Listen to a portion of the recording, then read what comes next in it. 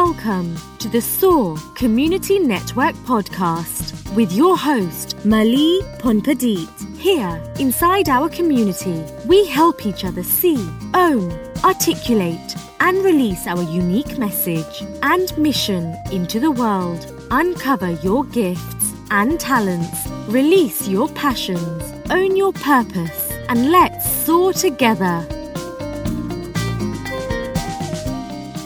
Welcome to another episode of the SOAR Community Network podcast. I'm your host, Mali Ponpadit, and today I have Steve Orr as our guest.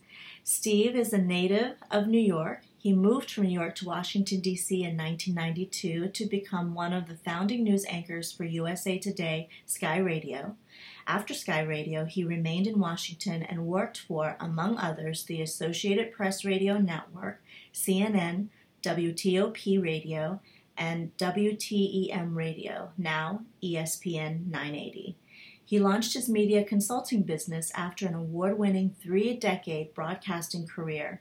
The last half was spent as a business news anchor and feature reporter at the MarketWatch Radio Network. He was regularly heard on some of the country's biggest news stations, including 1010 WINS in New York, WBBM in Chicago, and WTOP in Washington, D.C. As many as 18 million people heard Steve's network every week. Steve, we're honored to have you. My pleasure. Thanks so much. That was 2 paragraphs and a total mouthful because the accolades, the places you've been, pretty extraordinary career. So I am just delighted to have you. Thank you so much for taking the time to be with us today. I'm sorry, go ahead. I was going to say, basically, it just means that I've been around a long time. No, it's wonderful. Hey, experience cannot ever be replaced. So thank you. I'd love to really share with our audience a little bit about what it means to be on the radio, what it means to be a broadcaster, what it means to be an anchor, because I think that there's some ideas of that. We see it, we watch the news, we see all these personalities up there, and it's a totally different world for some of us who aren't in the industry, who didn't study it, who aren't doing it. What's it like behind the scenes and right before the switch comes on and says, okay, you're live now? Paint us a picture. It is certainly not as glamorous as you might think. Oh, That's come the on. Number one. Number two, what I love best about radio, I didn't have to get dressed up and I didn't have to shave every day. So pretty cool, that right? was wonderful. That's really cool. But seriously, it really is a lot of work. And you mentioned my time at the MarketWatch Radio Network. Let me give you my typical day. My typical day was I would get in, I'd have less than an hour to write my first newscast. I would get on the air in less than an hour. And over the next 7 hours, I was on the air over 20 times. And that was twice an hour. I would do the network. I would do 1010 WINS in New York. You mentioned that station. And in between being on the air and writing my newscasts, I also had to do feature reports for the weekend. That required me to be my own producer, to set up my own interviews, do the interviews, cut up the interviews into little chunks. I would do a 5-minute interview, turn it into a 1-minute feature. I would have to do that all as well in between being on the air. So after hearing that, and on top of that, I would literally have to worry about seconds. When you're on the network, if you are not perfect, you get cut off. So there's a little bit of pressure, little bit of stress. And I am sure when you hear that, you'll say, oh, that's a lot of work, not really glamorous. That's right. Well, now that you shared some of the challenges and some of the pressures, what did you really appreciate and value and enjoy most about your 3 decades of broadcasting? I think first, when I started out in local radio, one of the things I really enjoyed about local radio was I could have the interaction with the people. I felt like I was making kind of a difference when it comes to local news. We were very involved in the community at the stations I worked for early in my career. I started out after I went to college at the University of Wisconsin. I went back to New York, and my career actually started for several radio stations in Connecticut. and I would be doing news, sports, and I did some business news as well back in that day. But really, the most fun I had from that perspective was just feeling like I was a part of the community. And really, we had good listenership from all the local politicians, all the businesses, and we would get out there. We would sponsor things. There was a time where I gave away a $25,000 mortgage. Now, that was kind of cool. Yeah, wow. And the kicker to that story, later on, 20 years later, I met the people who I gave that $25,000 mortgage to. They were the parents of a friend's sister-in-law in the D.C. area. Small world. Now, how bizarre is that? Small world. But I think, as I got to the network level, it was a different kind of joy. I mean, that was more, I was giving folks the information, hopefully helping them, especially from a business news perspective. We spoke to the average Joe, the average investor. So hopefully they took some of the news that we were giving them and it was accessible to them. So it was a different kind of interaction with the public there. Now, the very interesting thing, I was reading the bio and looking at the different types of topics that you covered. You mentioned sports, you mentioned business. What preparation is required? I mean, is it just a matter of reading what's given to you? But for you, being able to be knowledgeable about all these things, because it's not just one area of specialty that you focused on. It's pretty broad what you've broadcasted and shared throughout the years that you've been there. What kind of preparation does it take? Are you constantly reading? Are you constantly researching? Do you have a team around you? What's it like? Research and read. I wish I had a team, but pretty much everywhere I've been, you're pretty much on your own. Although, well, let me go back one step from that. From the local standpoint, when I worked in local radio, we were on our own. We would do our own research, our own reporting. When I worked at the network level, it was, you were on your own, and I had the ability to make the decisions about what stories I would cover. But there were, let's say, when I worked at the Associated Press radio network, there was a period of time there where I would write what is called the news minutes, and they would be for local radio stations around the country could take those, rip and read if they needed to, and that would be national and international news. One thing there, we would take what they called A stories from the Associated Press wire, which were stories that were maybe 20, 30 paragraphs, and we would have to get those down to 2 sentences for the radio. So we took that information and tried to make it accessible to the radio public, which is a very different thing. You're writing for the ear. You're basically writing headlines as opposed to what you would read in the newspaper. So it was a combination of doing our own reporting, and when I got to the network level, it was sometimes my own reporting, whether it would be for my features or whether it was some of the business news at the Market Watch radio network. But we would also take in whatever wire stories, Reuters, Associated Press, Market Watch had its own website, the Wall Street Journal we worked with. We would take those stories and use those stories, but rewrite them differently for a radio audience.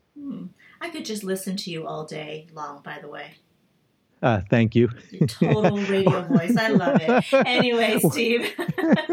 One of my friends, I have to tell this story too. I'm sorry. Please go for it. I go to a childhood friend's house when I'm up in New York and we visit, and the running joke is that we sit and talk at night and I put his wife to sleep because my voice to her is soothing. So she lasts maybe 10 minutes. I would agree. But I can't fall asleep right now. We've got to keep going with this podcast. That's beautiful. Anyway, can you bring us to present day today and let us know what the journey has been like and how did you get to launching your own media consulting business? I'd love for you to share that transition. Well, the transition happened when they shut down the Market Watch radio network at the end of 2014. I was actually the last guy on the air for the radio network on New Year's Eve in 2014. So that precipitated the change of career. I had really thought about, what would I do after my radio career? I knew it couldn't last forever. I was very, very fortunate to have a 3-decade career and, half of that career at a radio network such as Market Watch, wonderful place. We were, shut down, and I thought to myself, okay, how do I make a transition that will work for me? How do I use my skills that I acquired after 3 decades in the broadcasting business and try to help people on a more individual level? And that sort of precipitated the change for me. And I was in my 50s when all this happened. And, it's not easy finding a job in your 50s. It's not easy starting a consulting business in your 50s, but you have to do, I asked myself 3 questions when I decided to make the move into a consulting business. The 3 questions I asked myself, what's my passion? What am I going to enjoy? What are my skills and what value do I have? What value can I bring to folks? And that's sort of how I came up with the idea, okay, I'm going to be a consultant. I can help people become more effective speakers. I can help them create and produce podcasts. That's great. Well, we're grateful to have you because, we just talked about this prior to rolling with this interview is we would love to have someone with your experience, even with the SOAR Community Network and all the types of podcasts and production work that we're doing. You can't find this type of talent easily. So for me, it's like, thank goodness you have your own consulting firm and we could just bring you on board because it would be very hard to find someone with 3 decades of experience to help our clients and even help us get better at what we do, become effective speakers, the nuances of broadcasting and projecting your voice, for instance, little things that make a big difference. So for me, it's like, yes, you have this media consulting business. It's a win for us. Hopefully it's a win for you. But I know that from our conversations previous, it hasn't been easy. And I think that the reality of being an entrepreneur, just like you were sharing earlier about what it really means behind the scenes of being this broadcast, I'm going to call you a celebrity, okay? And my wife always says I'm a big deal in my own mind. So thank you. The point is, it seems so much more, let's say, sexier, or just seems so cool until you have to do it. And I think the same applies for entrepreneurship. Right? Once you get over that hurdle and everything starts to have this domino effect, and it's a really beautiful thing. But the first few years of figuring things out are not very smooth at all. So can you share with that? Like you mentioned making this career transition in your 50s and starting your own consulting business, not just from an age perspective, obviously, but just in general. Like what are some of the things that you were challenged with having worked for stations that provided you with the steady income, and then transitioning over and saying, okay, how do I do this? How do I build a viable business? What are some of your challenges, and how have you been able to overcome some of those? I think the biggest challenge for me initially was really just trying to figure out my value. How can I help folks with the skills that I have? And figuring out my value, then I had to figure out, okay, I'm going to build a website. What do I do with social media? How do I position myself? How do I differentiate myself from others who do the same thing? That was the first initial challenge. The second challenge was trying to figure out, okay, I figured out my value. How do I get my business now? How do I network? Who do I network with? Where do I go? Do I go to Chamber of Commerce? Do I cold call folks? Do I partner with folks? And you and SOAR has been a great opportunity for me to partner with folks who are like-minded and trying to do the same kinds of things that I am trying to do. So who do I partner with? How do I partner with folks?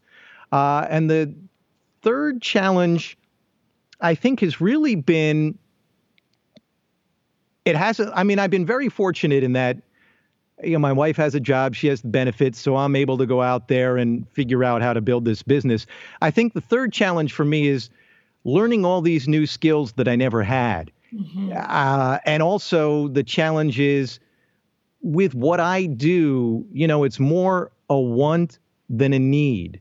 How do I convince folks that the kind of services that I offer really should be a need as opposed to a want.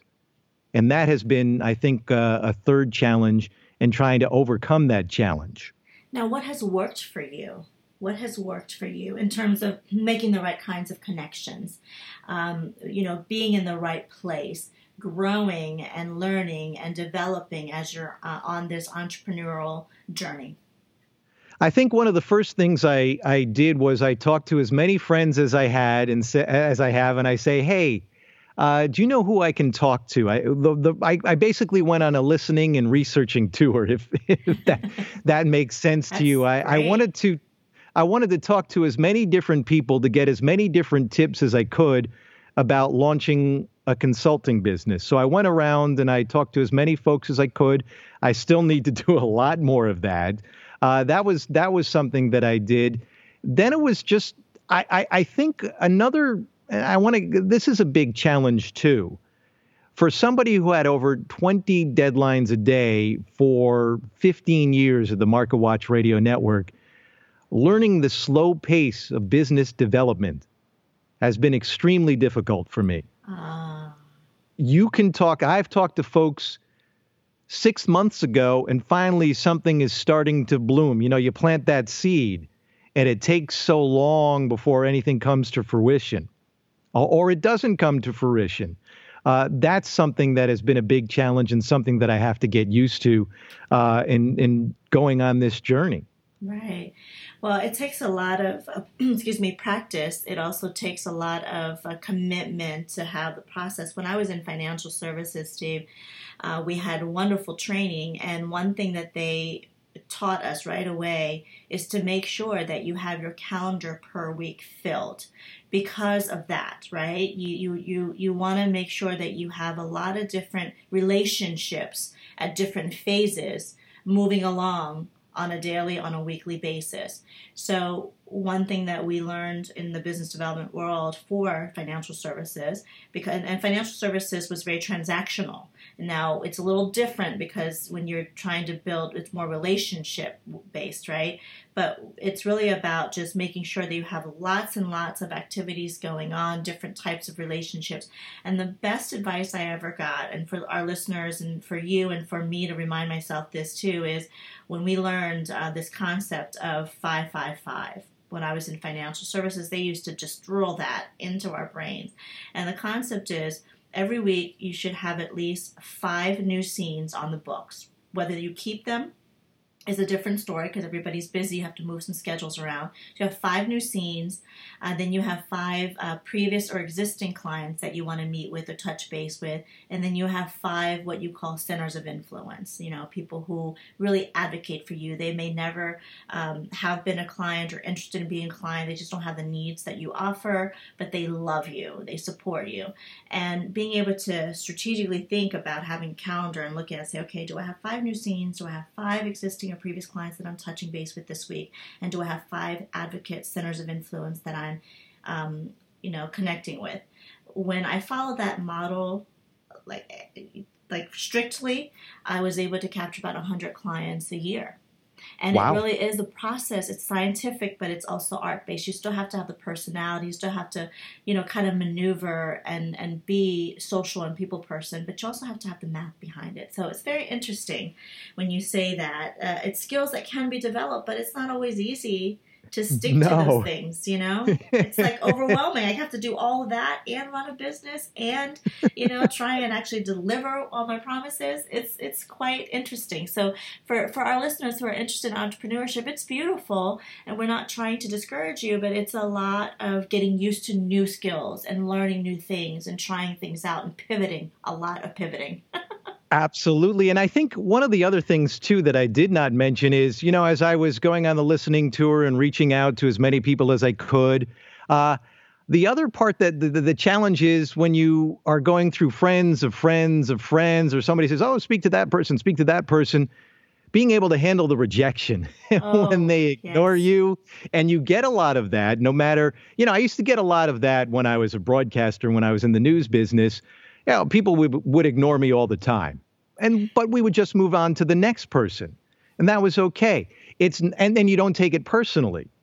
It's a lot more difficult when you are out there trying to drum up business or trying to talk to somebody just for an informational meeting and they ignore you. That is more difficult not to take personally. I'm getting better at that. And then I realized, it's kind of like in the universe, you throw your love out there, and if somebody doesn't accept it, then you just kind of move on. Right. That's what I'm learning about the business world. If they don't want to accept me, just move on to the next person who will accept you and your talents. Exactly. That's the way you have to think. Yeah, it has to be a match. It has to be a match. The right time, the right place, and the right people. Correct. So that's wonderful. Well, I really love talking about the reality of being in business for yourself, because it's true. I mean, it's so worth it. And at the same time, you can't always paint this beautiful picture. It's a journey, definitely. So anyway, let's move into this concept of you offering these services based on your passions and your experience, because you spend some time really helping individuals become more effective speakers.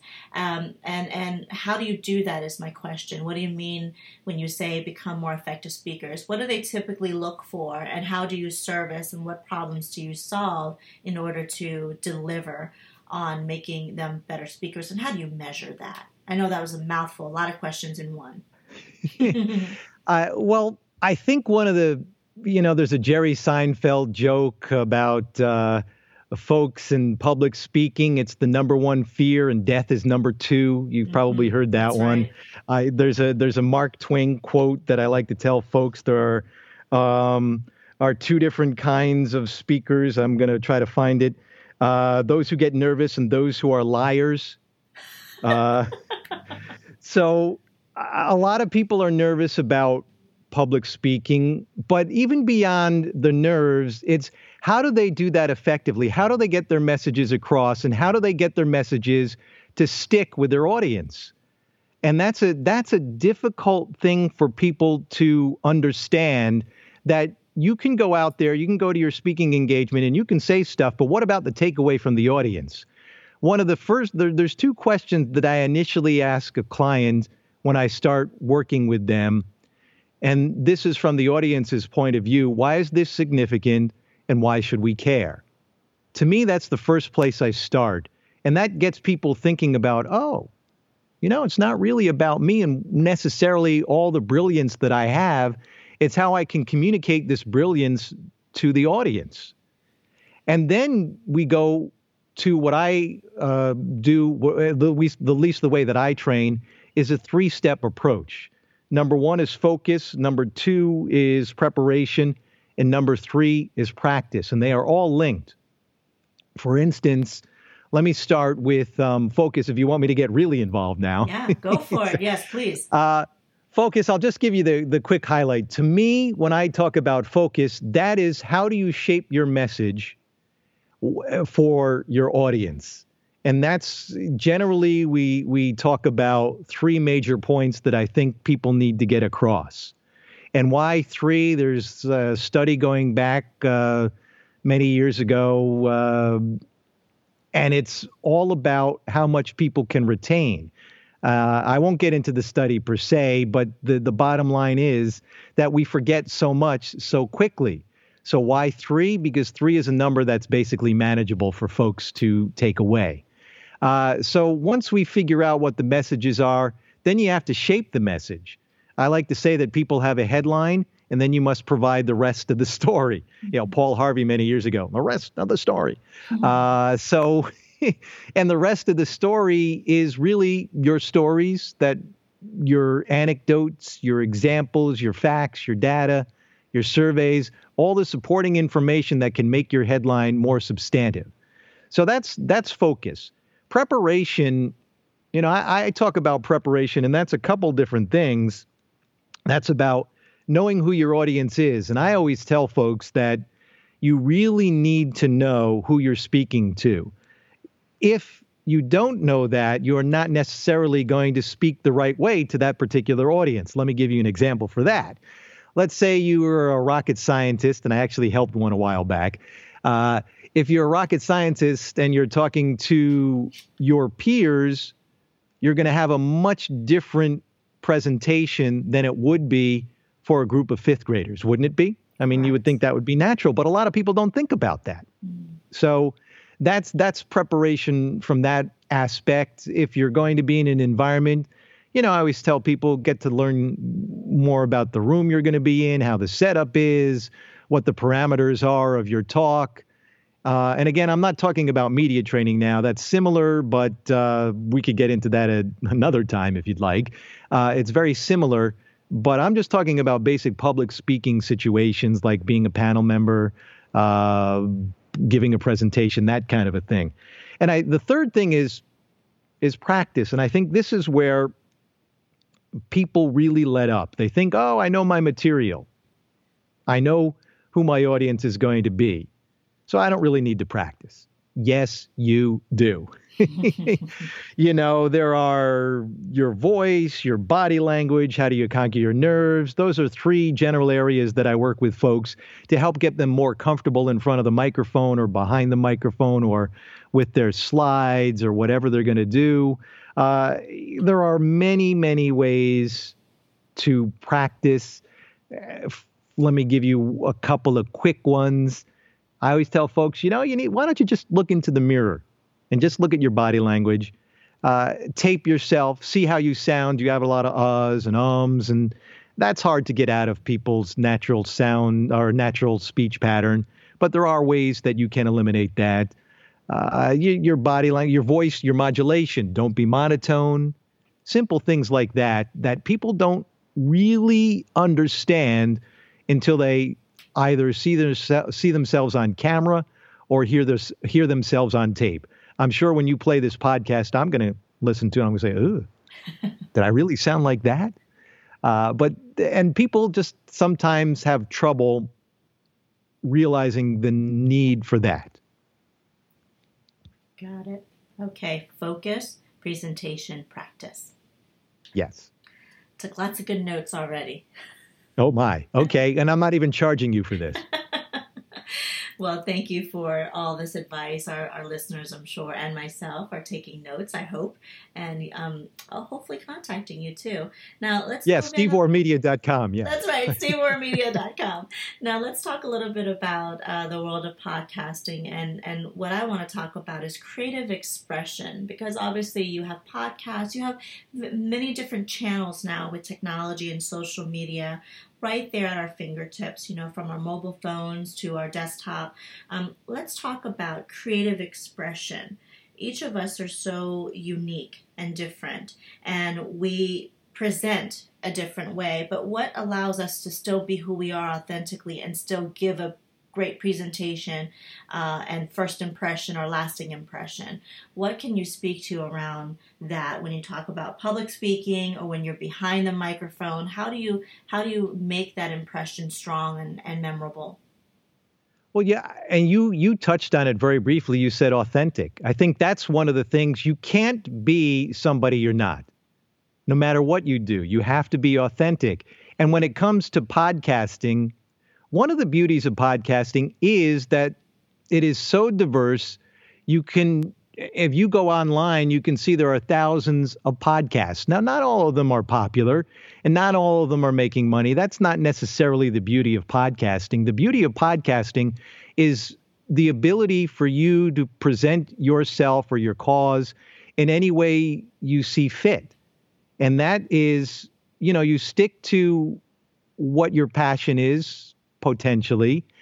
You are able to, with podcasting, talk about virtually anything. And that's, when I was on the radio, I mean, you just, because of the nature of radio, you just didn't have the opportunity to do that. And that's what's so great about podcasting is you can be your authentic self. You can talk about virtually anything you want. I mean, it's as simple as that. I'm not sure how much more I can go into that other than if you have an idea, think about it. Think about educating, entertaining, enlightening your audience, engaging your audience on whatever topic it is. That is the beauty of podcasting. I think that is really and very easy entry point, right? It doesn't have to be expensive. It's just a matter of knowing what it takes to launch it, test it, get feedback, and continue to make it better and better. So I love the idea of podcasting. We love doing our podcast, but I also know that for those that are nervous about it, it's a great opportunity to contact Steve and at least get the training that they need even before launch. Or if they've launched and they're not 100% happy about it, give you a call and have you provide some wonderful feedback and get them on track. So I love that. And now, I think, go ahead.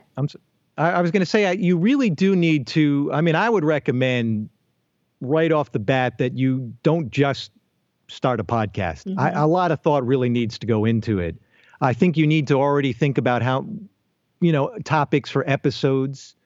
You can't just say, oh, I want to talk about that, and then not have any idea of how you want to talk about it, who your audience is. You really, and I talked about it in public speaking, the same goes for podcasting. Really think about who are you trying to reach with your knowledge and with your passion. You're going to be much more effective reaching people if it's not, oh, I really want to talk about this. Well, you might want to talk about that, but who might, who cares? It Right. might not be something that anybody cares about. And that's what we'd get these press releases that from companies and like, you want coverage on that? No. Come on, give me something that I care about, that people would care about. So that's really something I would highly recommend that you really give it some thought before you try to launch a podcast. That's a very great point, because I have met folks that have launched and didn't really have a structure and felt very frustrated that they did not get the interest that they were looking for, thought that they would have. And so you made a valid point about that, being able to really put things in place before launching, because it is hard to take back the impression, especially when you've done made a big deal out of the launch, get people interested, but then really it's not coordinated, it's not speaking to a specific audience, and you kind of have to relaunch again. So it's a waste of energy, I would say, but it happens. And yeah, it happens. Oh, absolutely. And there's three things also that I think folks should remember. And I had an article in PR News about this late last year. There are three things that you really need to think about: branding and thinking of a podcast as a branding and marketing opportunity, thinking of it as a way for you or your organization to become a thought leader, and relationship building with your audience. You engage them, and you can engage them in a variety of different ways. Even say, hey, you guys have a suggestion for a topic. Let us know. Things like that. That's great. Well, Steve, I want to share one more thing before we come to a close. I know that in your free time you write screenplays and radio plays. So let's talk a little bit about that. Explain to us what types of screenplays you're interested in and what do you do for fun?